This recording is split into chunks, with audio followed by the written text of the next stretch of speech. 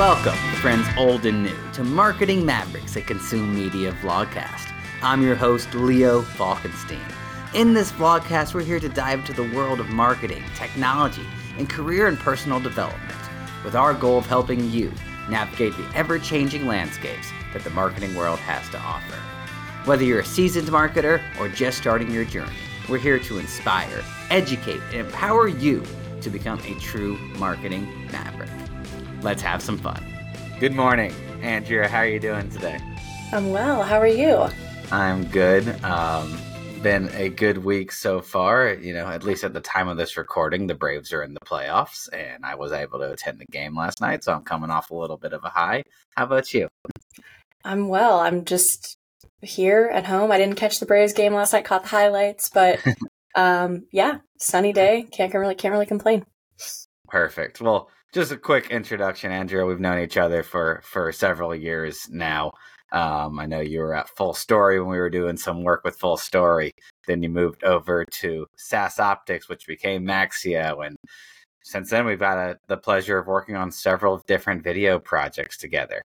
So that's always been great. And thank you so much for always being a great client, great to work with. And yeah, excited to have you on the show here this morning. Yeah, thanks for having me. Cool. So always like to start with kind of like a question and kind of set everything up. Just tell me a little bit about you, how you landed in, a marketing space in the SaaS technology world. Yeah, it's a little bit of an unconventional story, although I'm starting to think everyone who landed in marketing kind of found a strange path there. But yeah, I, like you, went to the University of Georgia. I majored in journalism and English. And for a long time, I thought I wanted to go to New York and write and do the thing. I went up there for an internship 1 year in college, and the city just chewed me up and spit me right back out. And I realized okay, I don't want to live in New York and be poor, and I need healthcare and I need a living wage. So really, when it came to spring of my senior year at Georgia, I was just looking at anything that had a decent salary and looked like an okay place to work. So I ended up, by total happy accident, getting in touch with a recruiter at Full Story. Her name's Allie Koopswich. I'm still in touch with her. She's awesome.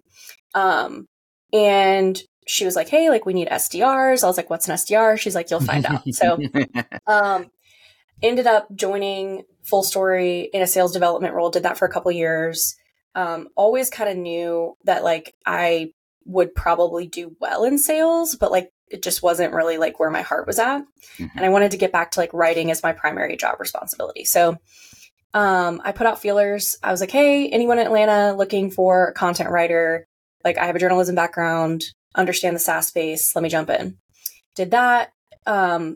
Ended up coming in at SAS Optics, where they had a really, really lean marketing team, and also just a leadership team in place there at the time that was super open to grow your own people and let people try things, and we'll see how it works out. So I ended up taking on a ton more job responsibilities that year and the following year, including, working on video projects with you guys and just all kinds of other stuff. And then left for a little bit and did content in another company, came back in early 2022 in kind of a hybrid, we called it market strategy, but it was really just hey, all the cool stuff that we want to do but don't have time for, we're going to stick Andrea on it.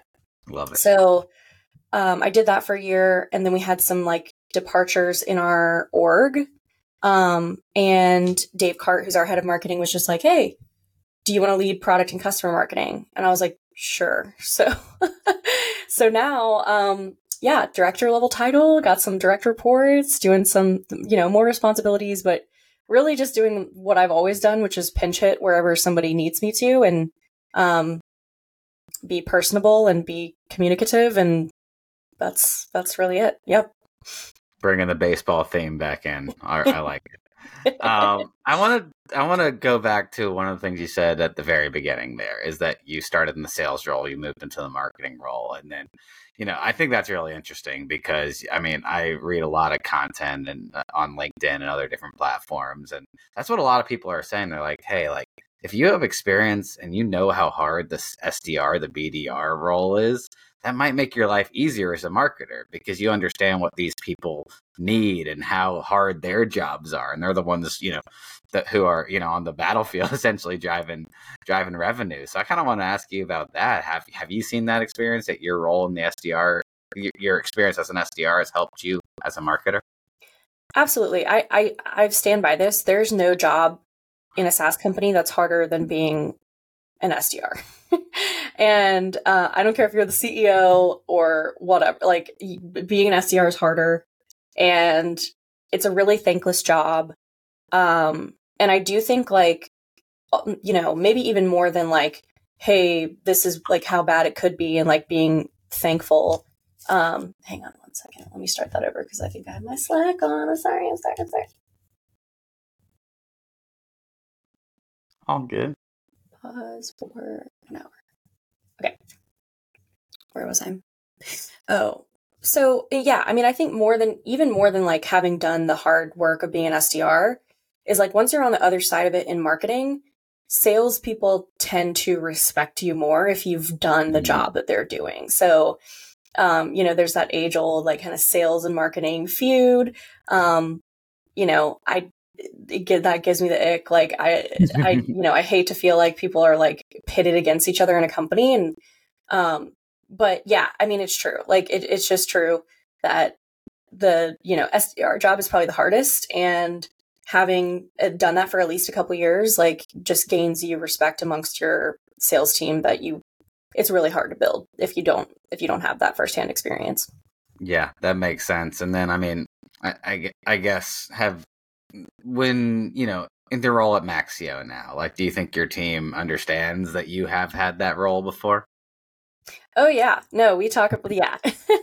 Our, VP of sales, Will Ibsen, and our, director of business development, Tyler Gurka, they both know, are very well aware, and I'll like float over to like where the SDRs sit sometimes and be like listening and trying to like coach. And Tyler's like, please, Andrea, stop. Like, let me do my job. And I'm like, oh, okay. But I don't know. I just really feel for the plight of BDRs, and I mean the full cycle salespeople as well, of course. But like, I feel less bad for them because they're bringing home some sizable. Yeah. So I don't know. They yeah, but they're very aware, and I try to lead with that. Like anytime I introduce myself to a new sales team member at Maxio, is like, hey, like, I have direct sales experience. Like I've been in seat. I get it. It's been a few years, so I'm sure a couple things have changed, but like, I'm here to like help you and, enable you. And that's the goal here. That is the goal, right? So how do you do that? What's your day to day? Like, what is the type of content or any type of marketing sort of operations that you're running right now? Yeah. So I really think of like product marketing as being the like, industry brain behind the marketing arm of the business. So like, to me, product marketing is like, why are we here? Content marketing is like, what do we need to say to people? And then like all the different channels that you can activate that in, whether that's paid digital, that's your SDRs on the phone, that's your website, that's your explainer videos, whatever it is like okay, how do we need to say that in order to like connect with the buyer? Yep. So I spend a ton of time listening to gong calls. I try to spend a lot of time doing like actual customer interviews. And then just doing like a ton of market research on who are the players in the space, like what is going on with the people that we're trying to, better serve in the B2B community. I spend a ton of time in Winter, which is a great tool for doing like quick and dirty market research. And I'm pretty active on social, and then also like just a network of like influencers and folks who've like been in seat in finance roles or been, early stage startup CEOs, founders who've had to like stand up the, foundation of the financial foundation of their business, to like really kind of get that firsthand experience. And I think that comes from being an SDR, right? Of like being willing to like talk to people and listen it also comes from journalism school. Is like, I think the one skill I learned in journalism school was like how to interview people and how to talk to people, how not to be afraid to like talk to people. So I spent a lot of time in kind of like info gathering mode. And then I spent a lot of time like translating that into, or helping our team translate that into different assets that we use along various stages of the buyer journey, right? So whether that's the website copy that we're writing, the SDR cadences, you know, our first call pitch deck, like whatever it is, I will kind of help make sure that the story we're telling and the value props we're presenting and the challenges that we're understanding align with what the reality is for our buyers. I love it. And I mean, we keep going back to you being an SDR, but like I'm hearing all these things, right? You know, you're helping write the content for the SDRs. You're listening to gong calls that I have to assume are with SDRs or other, you know, people in sales. So you've really got yourself intertwined in the sales role as a marketer. And I think that's really interesting and really honestly not something that I hear all the time on these interviews. Yeah, I mean, so marketing is weird, right? There's like a lot of different kinds of marketers. There's like people who are really good at a specific skill.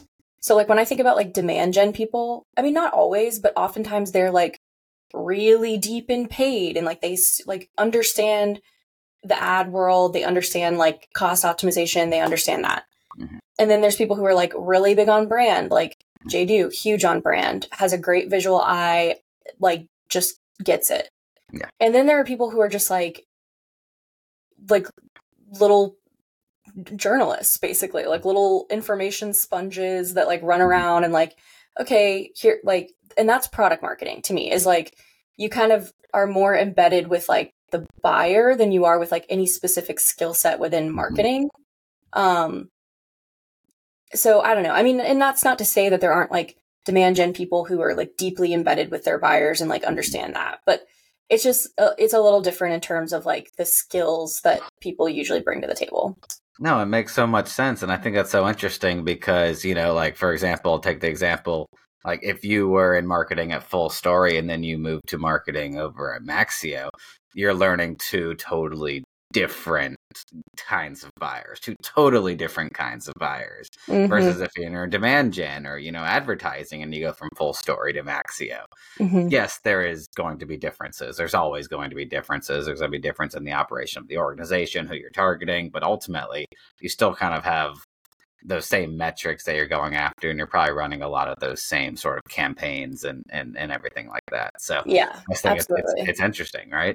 Yeah, which is why too, like, I think product marketers are probably more likely to like kind of get into a specific subvertical where like, if you're a product marketer and you've always worked for solutions that market to other marketing people, you're probably going to stay there because like you understand marketing people, you are a marketer. Or if you're like a sales tech product marketer, like, so I think some people you just like kind of carve out a space. Like to me, I mean, knock on wood, I don't want to be like closed off to any future possibilities, but I probably will stay in like the finance tech space just because like that's the value I bring to an organization is like I deeply understand the finance buyer. Yep. And you know, there's a lot of different things finance buyers need to be successful. So whether it's Maxio or another place that, you know, is empowering finance leaders to, you know, be awesome, then that's the skill set that I bring from company to company, not necessarily like experience with any like specific medium or channel. Yeah, totally makes sense. But on that note, I always like to ask, like, what are some of the, you know, whether it is mediums or channels or just types of content, what are the two things you're doing, or what are some of the things you're doing they would say are sort of innovative or interesting or kind of pushing the boundaries in the marketing world? Yeah, so I'll give like two examples, like one current and one kind of previous. So currently we are creating a lot of interactive product tours. So we use Toriel. We looked at a few other vendors, I think. But, you know, interactive product tours, I think, are a great way to like get in front of buyers and educate buyers on the front end without forcing them to talk to your sales team. So, you know, I don't think it's really a secret, but like, you know, there's just stats out there that are like 90% of buyer research is done before they have any interaction with your sales team. I believe that wholeheartedly. And I think a lot of times like gating content or like gating access to information is like really shooting yourself in the foot.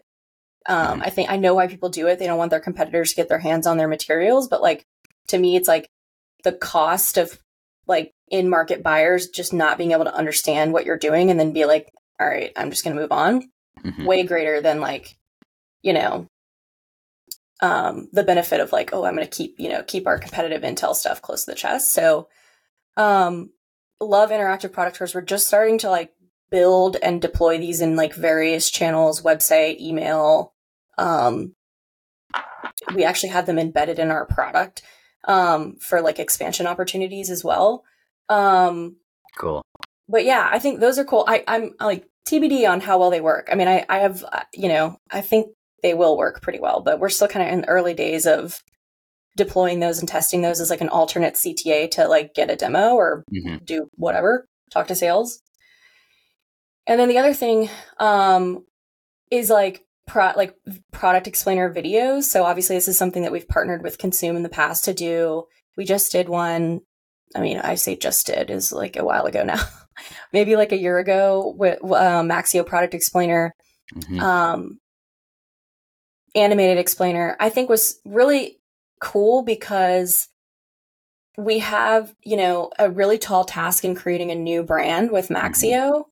And so we had to like explain to the market, hey, we have these two brands, Chargeify and SaaS Optics. Here's what this one does well. Here's what the other one does well. Here's why and how we're coming together as Maxio. And like, we need to explain this to people in 2 minutes or less. And to me, an animated product explainer is like, there's no better way to like quickly and effectively communicate complex ideas. So loved that. That was great. Our sellers got a lot of use out of that. We also used that, just in general, like brand awareness. Like I think we had them on the, before we switched the redirects from SaaS Optics and Chargeify, we had that video that was like, hey, we're about to redirect you to Maxio.com. Here's why. And then, but we did one at SaaS Optics a couple years ago that was not an animated. It was like a narrative product explainer video. And that was like probably one of the most fun projects that I've worked on in my career to date. And it's the one that like people still talk to me about. Like they're like, oh my God, yeah, the SaaS Optics product or, product explainer that was like a little commercial, like a little B2B commercial. And we likened it to like, it was like Jake from State Farm, but for B2B SaaS. And we like, we hired actors and there was a set and there were, they had wardrobe and makeup and lines and like, it was a very different from what I've seen most B2B companies do, but it was like so fun and so different. And it's really kind of stuck in the minds of the SaaS Optics audience in particular for years. So yeah, like to me, completely invaluable brand investment. Obviously that wasn't like a cheap project to pull off, but like it's one of those things that one was just a blast to do. And then two, it's just left a really, really lasting impression in anyone who's seen it. Yeah. In their mind. I love both of those videos that you're talking about. First of all, the animated explainer video. I think all the things we've talked about in this conversation kind of gel together into that video where like, obviously our team did, a lot of the scripting, design and animation, everything like that. But you had all different brains from Maxio come in as well. Like you really leading the writing and the customer research and knowing what's going to resonate and giving us feedback there. And then Jadu and Seb really coming from the brand and design perspective, helping obviously create those initial brand guidelines, but also kind of us all working together. So I thought that animated explainer came out nice. It's still one of my favorites because really of your brand. The brand that you guys created, which is so abstract. It's got the Fibonacci sequence going on. We were able to do a lot of fun animation with that. And then the live action video, the live action explainer with the actors. It's funny because, I've made a lot of videos in my career. And then, but like there was a time where, call it like 6 months to a year after we launched that video, and my friends would be like, "Hey, Leo, what videos have you guys created recently?" And I'd be like, "Check out this one," because I loved it so much. It just did such a good job of explaining what SaaS Optics does. Yeah. In such a fun and relatable way. There was humor. There was a story. There was the boss who's angry at the beginning and loves her team at the end. It just had everything. So I love how that video came out. Yeah. No, big fan of both. I'm partial to the narrative one just because I thought that was so different, but the animated explainer, it is really cool. And yeah, I think also kind of giving you guys at that point in our journey the keys to the kingdom with the brand guidelines and being like, hey, like push this a little further and like see what you can do with it, ended up being really, really cool in terms of like what came out of that. And I remember like connecting with Seb afterwards and being like, we got to use some of this stuff. Like, I like these transitions. I like this color. I like this movement. So yeah, so I think it's also good to like sort of give other people creative license to play within the confines of your brand guidelines and kind of see what can happen. Absolutely. Totally love it. Awesome. Andrea, we are getting close to time, so I just want to ask a couple more questions and wrap this up. Sure. First question, just I always like to ask is like my parting ways question, but is there any advice that you would give to somebody who, might be going after a similar career path to you? Yeah. I mean, maybe this is just like deep-seated like imposter syndrome, but I just like, I feel weird dispensing with like any advice to anyone. But no, I mean, I think, the biggest thing I'd say is like I remember sitting in college and, when I kind of realized like, hey, I'm not going to do this journalism thing. I remember having a conversation with a professor there who did like entrepreneurial journalism or something. And I was like, I firmly believe that like my dream job doesn't even exist yet. And I mean, there were probably product marketers at that time, but not many. And so I was kind of right, like I ended up being absolutely right. And so I think, be open to things coming to you and trying different things and like kind of deviating from the like super prescribed career path, because good things happen when you lean in and just like say yes to things and just play around and see what clicks. So that's my only advice. I love it. Awesome. Thank you. And last thing, just if people want to get in touch with you, if they want to learn more about Maxio, where would you direct them? Yep. So you can find me on LinkedIn, Andrea Wunderlich on LinkedIn. You can check out Maxio on LinkedIn as well. It's just at Maxio. And then Maxio.com to learn more about how we are helping financial operations go further, go faster. I love it. Andrea, this has been a pleasure. Thanks so much for being on the show, and this has been great. Thank you again. This is awesome. Thanks, Leo. Thank you for joining us on this episode of our vlogcast. If you enjoyed today's episode, be sure to follow us on social media to stay updated on all future episodes, as well as a wide variety of other video marketing content. You can find us on Instagram, you can find us on LinkedIn by searching for Consume Media. Thank you again for tuning in, and we look forward to bringing you more engaging discussions in the future. Don't forget to subscribe. Don't forget to share this vlogcast with your family, friends, and colleagues. And with that, I'm out.